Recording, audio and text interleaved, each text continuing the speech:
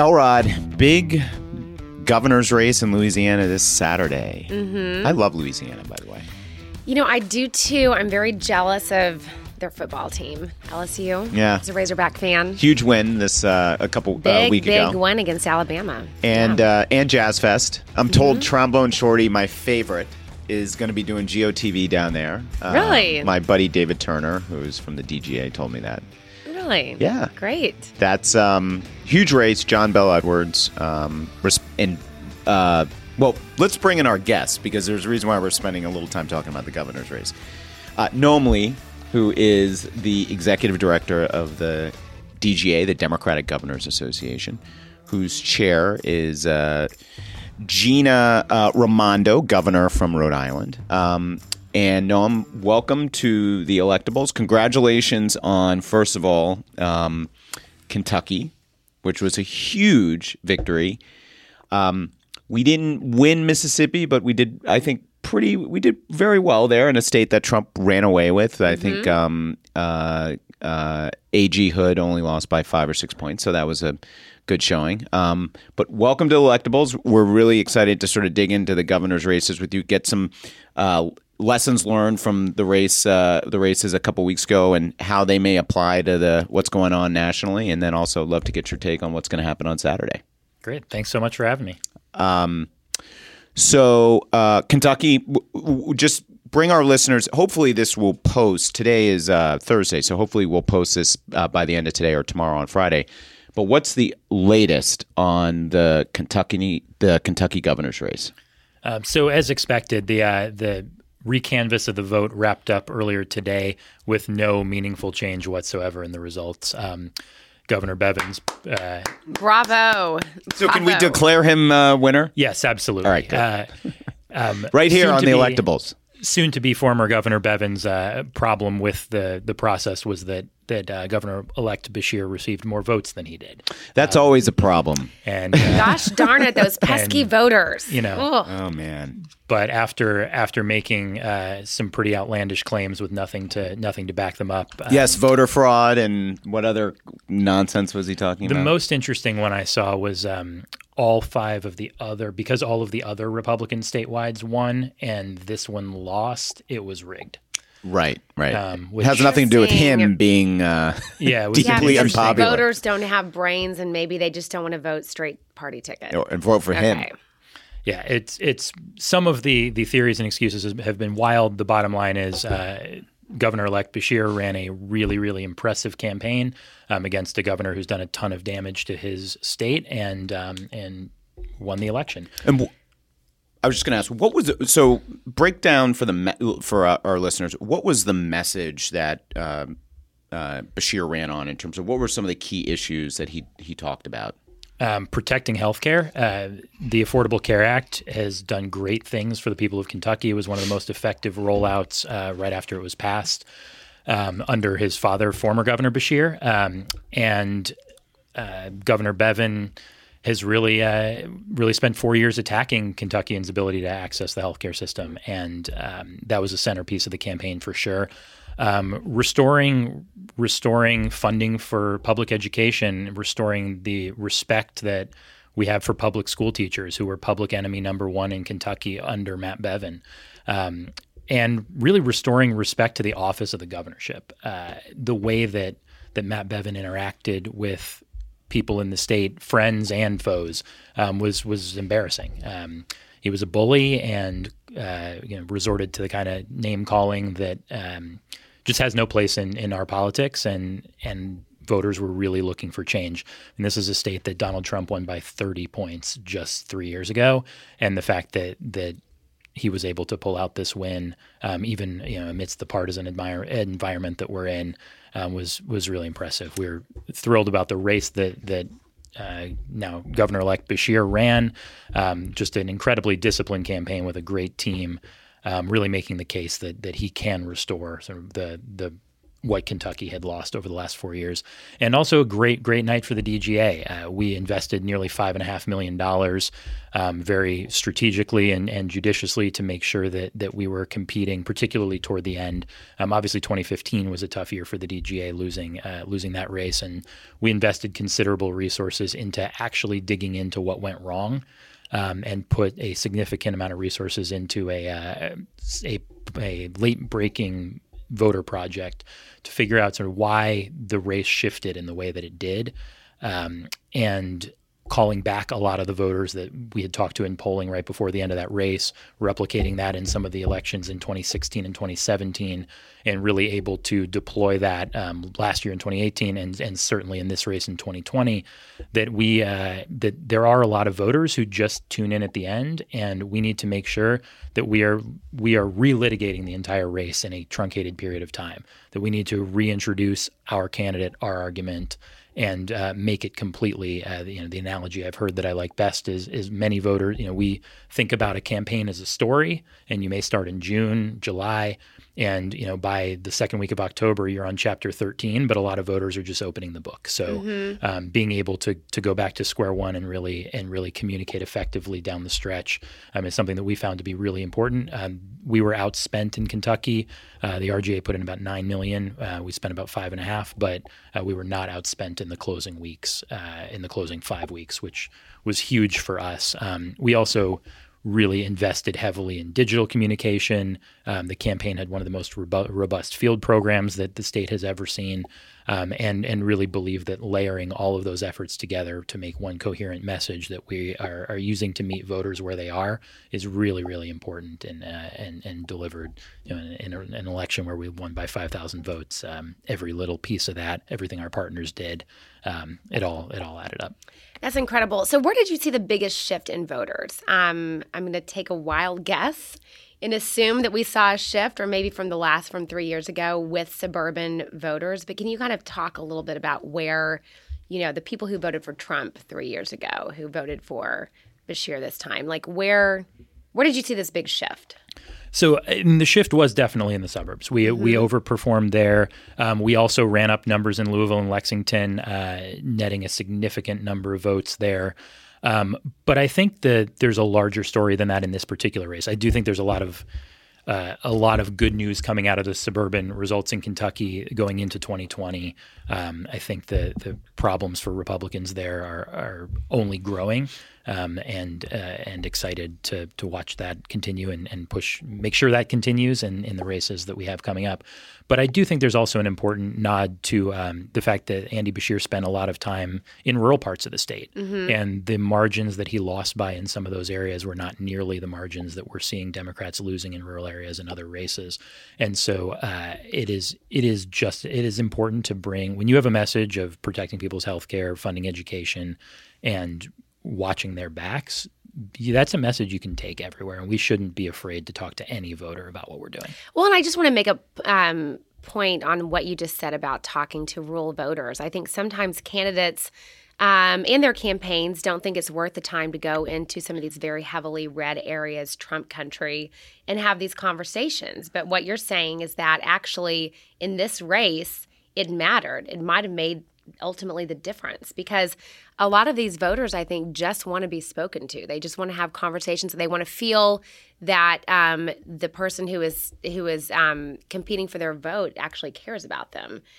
Some of them are not, some of them are registered Republicans, but I think a lot of voters, and we saw this in some of our post-analysis in 2016, just wanted to be talked to. They just wanted someone to come have a conversation with them. And for whatever reason, Trump resonated very heavily with those voters, but it doesn't mean that they are, not malleable, especially when it comes to some of these down ballot races. And I think we saw that take place in Kentucky. Absolutely. The struggles that families are going through all over the country are real, and being able to vote for a candidate, particularly in a local and state office that you believe is on your side, understands what you're going through, earns your trust. That's not a partisan thing. That's not a left-right thing. It's much more of a authenticity piece. And again, this is a message that isn't appealing to one type of demographic. We're not appealing to a demographic or a slice of voters. Like the things that Andy Beshear ran on are pretty universal issues to be litigating a race like this on. So, I think it's important to continue taking the argument everywhere. And like the DGA has won elections in 8 states now that Donald Trump carried in 2016 since that election. I mean, that's significant. Yeah. Congratulations. Yeah, 2018 was a a huge year for you guys. It was great. We netted 7 governorships. We held every incumbent, every Democratic open seat, and flipped 7 seats red to blue, including a lot of states that Donald Trump won. We won Kansas. We won Wisconsin. We won Michigan. We held Pennsylvania.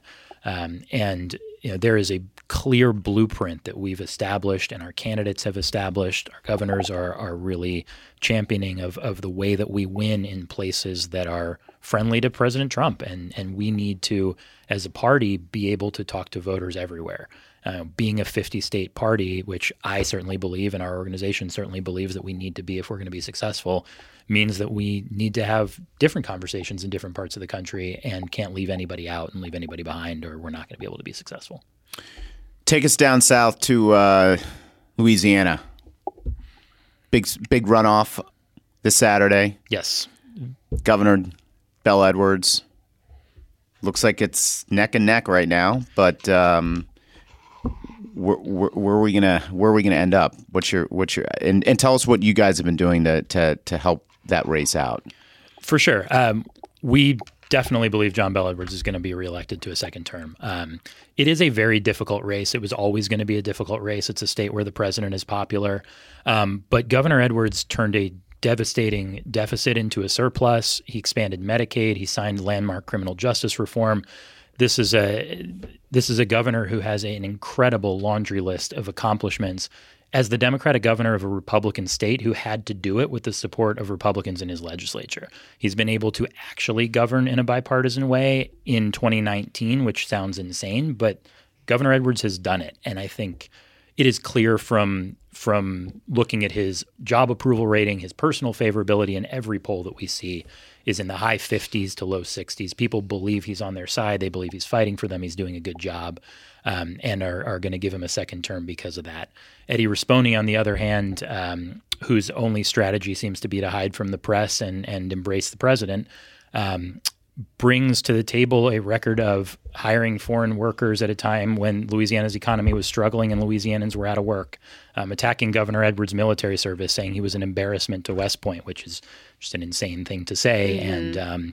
And, a sort of character contest with Governor Edwards is certainly not a place that really most people should ever want to be. I mean, he's one of the most honorable people I've ever worked with, and one of the reasons we're so excited to be supporting him. It is, as we said, a difficult race. The early vote numbers have been really, really encouraging. Turnout's up dramatically. The African American share of the early vote electorate was up from about 24% to 31%, which is definitely encouraging. Looking for high turnout, obviously in New Orleans and Baton Rouge, but I think it's very clear that this is a stark contrast in this race. That voters, again, believe John Bell Edwards is on their side. They believe he's earned a second term, and are going to be with him on Saturday. This will be the largest engagement the DGA has ever had in an election, which we're really proud of. Our partnership with him, with his team on the ground, we were really fantastic, and couldn't be prouder to be working with him in the way that we have been, and excited for Saturday. And I was going to say, for our listeners who may not understand the very complex electoral voting process in Louisiana, can you sort of explain how this works, why we're going to a what runoff? happened? Why are we voting on Saturday? Yeah. Yes, totally reasonable question. So there's an all-party primary in October where there were two main Republicans in the race, Risponi and Congressman Ralph Abraham. Governor Edwards received about 47% of the vote. You need to clear 50 to avoid a runoff. We always expected a runoff, planned for a runoff, and no real surprises there. I think the Republican side took that as an opportunity to interpret weakness on the governor's side, which is just there's no evidence to back that up. and he received a much higher vote share than he did in the primary in 2015. No office holder who's ever entered a runoff above 45% has ever lost a runoff. A popular Republican talking point has been no governor has ever been reelected in a runoff, but there's also never been a real runoff involving a governor. So, it was a lot of noise, but at the end of the day, the governor's running a really, really strong race in these last 5 weeks. And leaving everything on the field, a really impressive turnout operation across the state. And like we talked about in Kentucky, we feel it's really important not just to be communicating on television, but really making sure that our message on digital, mail, radio, in our direct voter contact, that we are making a comprehensive argument for why John Bel Edwards has earned a second term. And also for our listeners, it's pretty common when Louisiana is having a runoff that takes place, of course, a couple weeks after the general election, that campaigns deploy their staff to Louisiana. I was working for Mark Pryor's campaign in 2002 in Arkansas. We won. It was great. And then, of course, instead of celebrating, we all went down to Louisiana for about 3 weeks. And I think it was Kathleen Blanco. Does that sound about right? Yeah. And we won. So that was exciting. It's I was in Baton Rouge and New Orleans in 2004. This was for a Senate race. And it's funny, we've all done races all over the place, but everyone is like, you get to their state or you get to their city and like, you've never seen politics like it is down here. And the funny thing is like in New Orleans and in that state, the politics it is a contact sport. It is a contact sport. I love the politics down there. And, he's been able to thread a needle. He's been able to walk a tightrope in terms of maintaining, being able to get a number of very progressive things done while also being a good fit for the state. Polls close at 8 Saturday. Yes.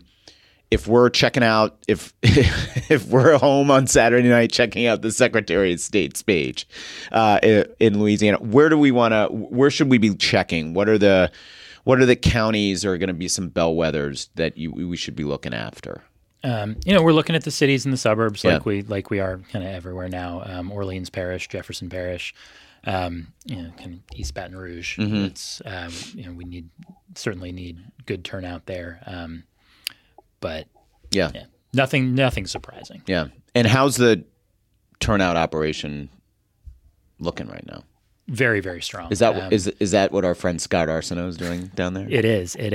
We have a great team down there, and the way that the Edwards campaign has been able to marshal resources and bring partners to the table, other organizations and the state party to be able to run a really good operation on the ground. His campaign is just incredibly impressive, and it's been fun to watch what they've been able to do in a short period of time. And has healthcare been a big? Been a big issue? For sure. Governor Edwards expanding Medicaid. Obviously, any governor who's been able to expand Medicaid in a Republican state has quite literally saved people's lives. I mean, we were just looking on the way over here at a report from Florida about the difference or the decrease in the mortality rate in states that take Medicaid expansion. And, it's so insane to think about not expanding Medicaid, but yet there's obviously a lot of states in the country where that hasn't happened, which truly just underscores the importance of these governor's races. It's people's lives in the balance. And, I think one thing that has been exciting this year as we've made progress, but certainly challenging in our sort of ecosystem broadly is the lack of attention on some of these state races over the past few years. Mm-hmm. And the governor's races, state legislative races are the only places where we are underfunded relative to our Republican counterparts. And we're starting to chip away at that. And we've seen a lot of our partners and supporters really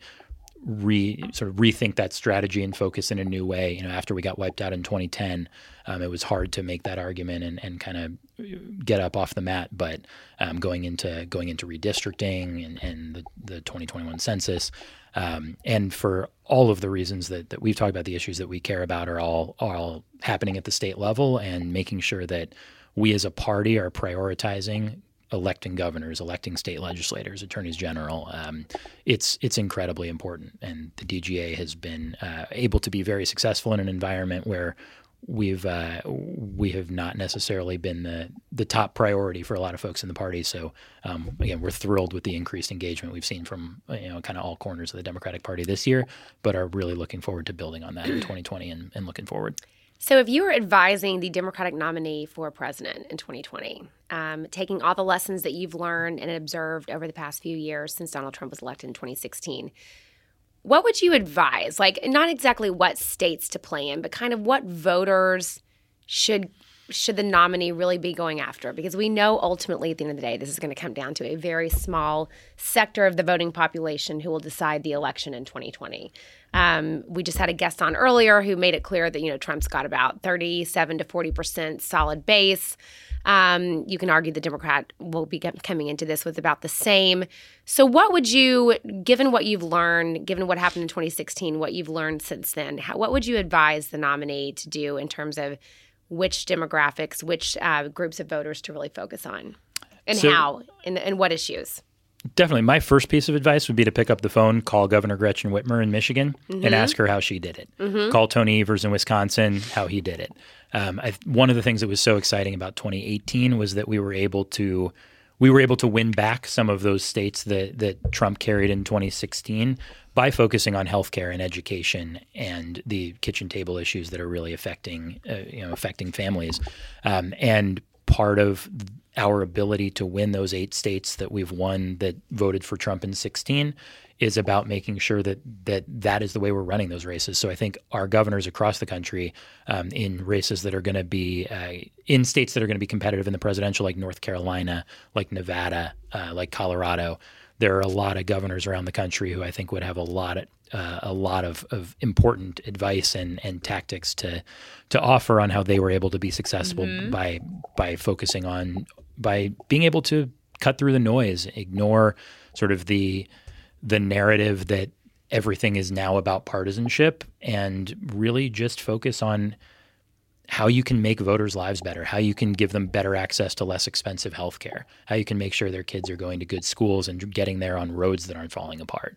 And I think that, I say this all the time and my team always laughs at me, but it's simple but not easy. And I think that there's a pretty simple blueprint here to be successful, and we have a lot of governors that have run that playbook successfully. So I really do hope that whoever the nominee is really looks to Governor Whitmer and Governor Evers and Governor Cooper as examples of how to win in tough places.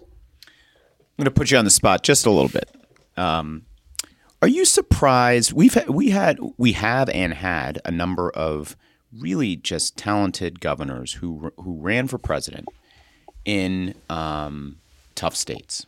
Steve Bullock, still in, won Montana, Hickenlooper, Inslee, probably missing a few, but some really, Deval Patrick is now getting in. What's your sense on? And look, this, the race obviously that hasn't even started in terms of votes, so a lot can happen. But are you surprised that the governors who have run so far haven't picked up the sort of momentum and steam that maybe you would have seen 10, 15 years ago when governors were sort of what everyone was looking at? I'm not terribly surprised. We've spent the last several election cycles as a party focusing on Washington. And if you look at where the money has gone, where the stories are being written, where the attention and the spotlights are shown, it's not in state houses, not in state capitals. And I think there's a downstream effect of that. Governors should be the best messengers for our party, what we are actually getting done, how we are actually impacting people's lives. And I think that's gotten a little lost for our party over the past few election cycles. And so I think this is a symptom of that. I will say, it was exciting to watch, now with the Governor Inslee is out of the race, watching everybody try to out-Inslee each other on their climate policy, and the way that he was able to drive the discussion in a meaningful way, even though he's obviously not going to be the nominee, he was able to really make a significant impact on the race because he's actually done a lot of those things in Washington State, and that's an important thing. And I don't buy that voters don't care about it. I think accomplishment's important. Steve Bullock got Medicaid expansion passed in a very, very red state. That's a major, major policy win. And he was able to get 25% of Montanans to walk into the voting booth and vote for Donald Trump and him, right? Which is an impressive ability to appeal beyond, normal left-right. He's a pragmatic leader who gets things done, and a great guy who we've enjoyed working with and want to see do well. But I think in general, governors being a larger part of this conversation would be beneficial for all of us, is really important. And demonstrating ability to affect change at an executive level is something that I hope just moving forward in election cycles to come, we're able to kind of rethink some of those priorities and make sure that that's a positive in a meaningful way. Well, yeah, exactly to that point. I mean, it used to be that you wanted a governor, like that's who you wanted to be your nominee, right? I mean, you look at Governor Bill Clinton. These are people who, unless they served in Congress or in the Senate before or in the state House, state Senate, but even that's not the same thing, they don't have a voting record. I mean, they sign in legislation, but you don't have this 500 pages of Oppo research on votes they've taken. So it's also a chief executive, and a chief executive, somebody who's somebody who knows how to run a state. So it's just fascinating to see how that trend is sort of reversed in the last 10 years or so.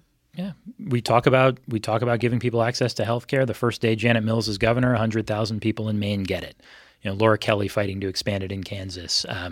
And not just healthcare, of course, common sense gun legislation in Nevada, and the progress that we've been able to make, all-day kindergarten in Colorado.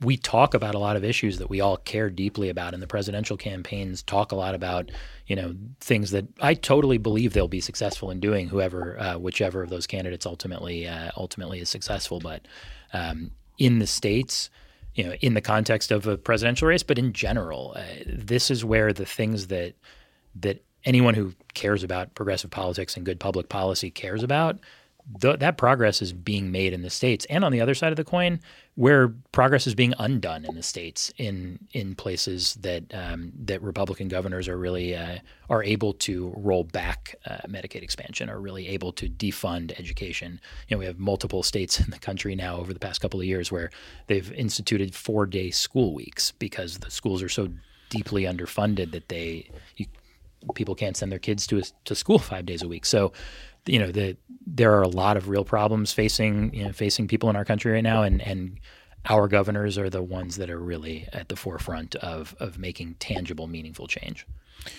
Let's jump ahead real quick to 2020. Just what are some of the races that you guys are keeping? What are some of the races you guys are focused on in 2020? Governor Roy Cooper in North Carolina is definitely the top priority of the DGA, making sure that we reelect him. Feel very confident in our ability to do that, his ability to make that happen. He's been an incredibly effective, successful governor after a long run as Attorney General, and has just done an incredible job in the state. Very excited to be continuing to work with him and feel good about the position he's put himself in for reelection. We also are looking forward to holding the seat in Montana. Obviously, as we talked about, it is a state that voted for President Trump pretty convincingly, but we've also won the last 4 governor's races there, and with 4 very different sort of vote share kind of makeup of the election. So excited about being able to run the race there and make sure that Governor Bullock's progress is not undone.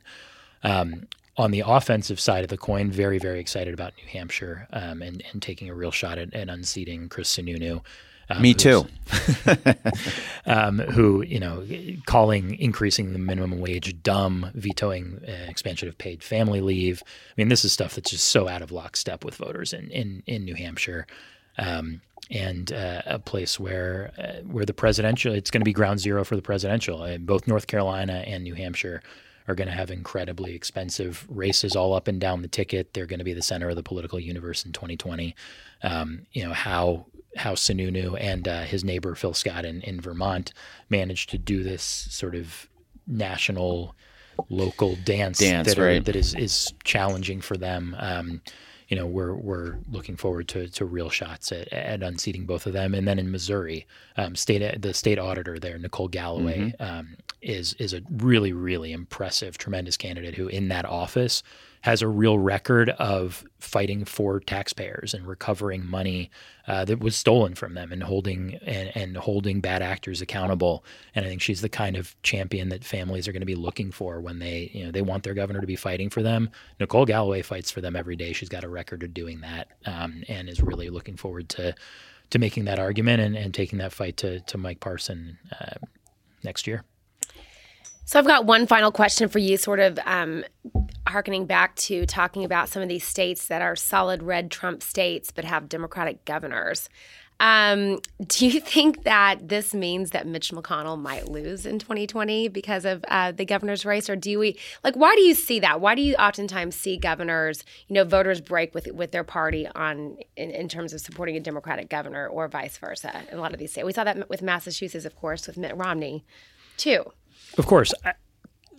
We're in Kentucky and in many of these races, we win by making them about Kentucky or the state that we're running in, or making it about Louisiana.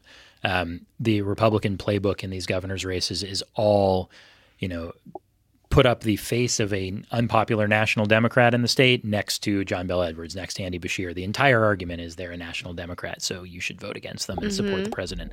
We are talking about the education system in Kentucky. And I think the contrast really matters. When we are able to make these elections about the issues facing voters in those states, we win.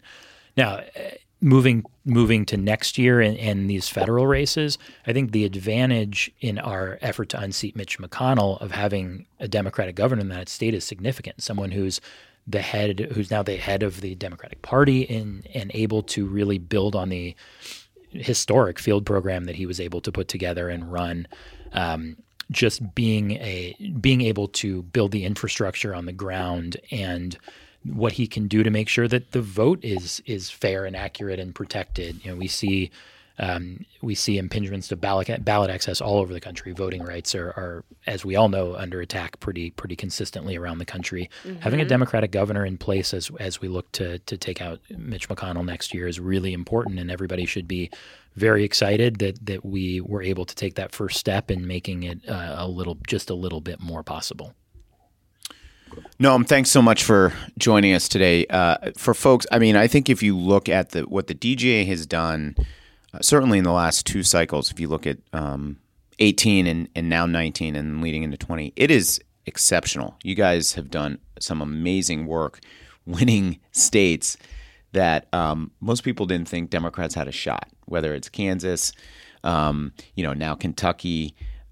We may, hopefully, knock on wood, win 2 out of these 3 governor's races in ruby red Republican states. And that says a lot about what you guys are doing there at the DGA and how you're supporting these Democrats running in these very difficult races. But it also says a lot about the candidates that we have and our incumbents and how well they've done. So anyway, good luck in Louisiana this weekend. Bring home a W. We're counting on it. And love to have you back when 2020 turns around. We'll look at some of those races then. But thank you so much for coming on to the Electables. Sounds good. Thanks for having me. Thank you so much. For my partner in crime, Adrienne Elrod, this is Doug Thornell. This has been the Electables, and we'll catch you next time.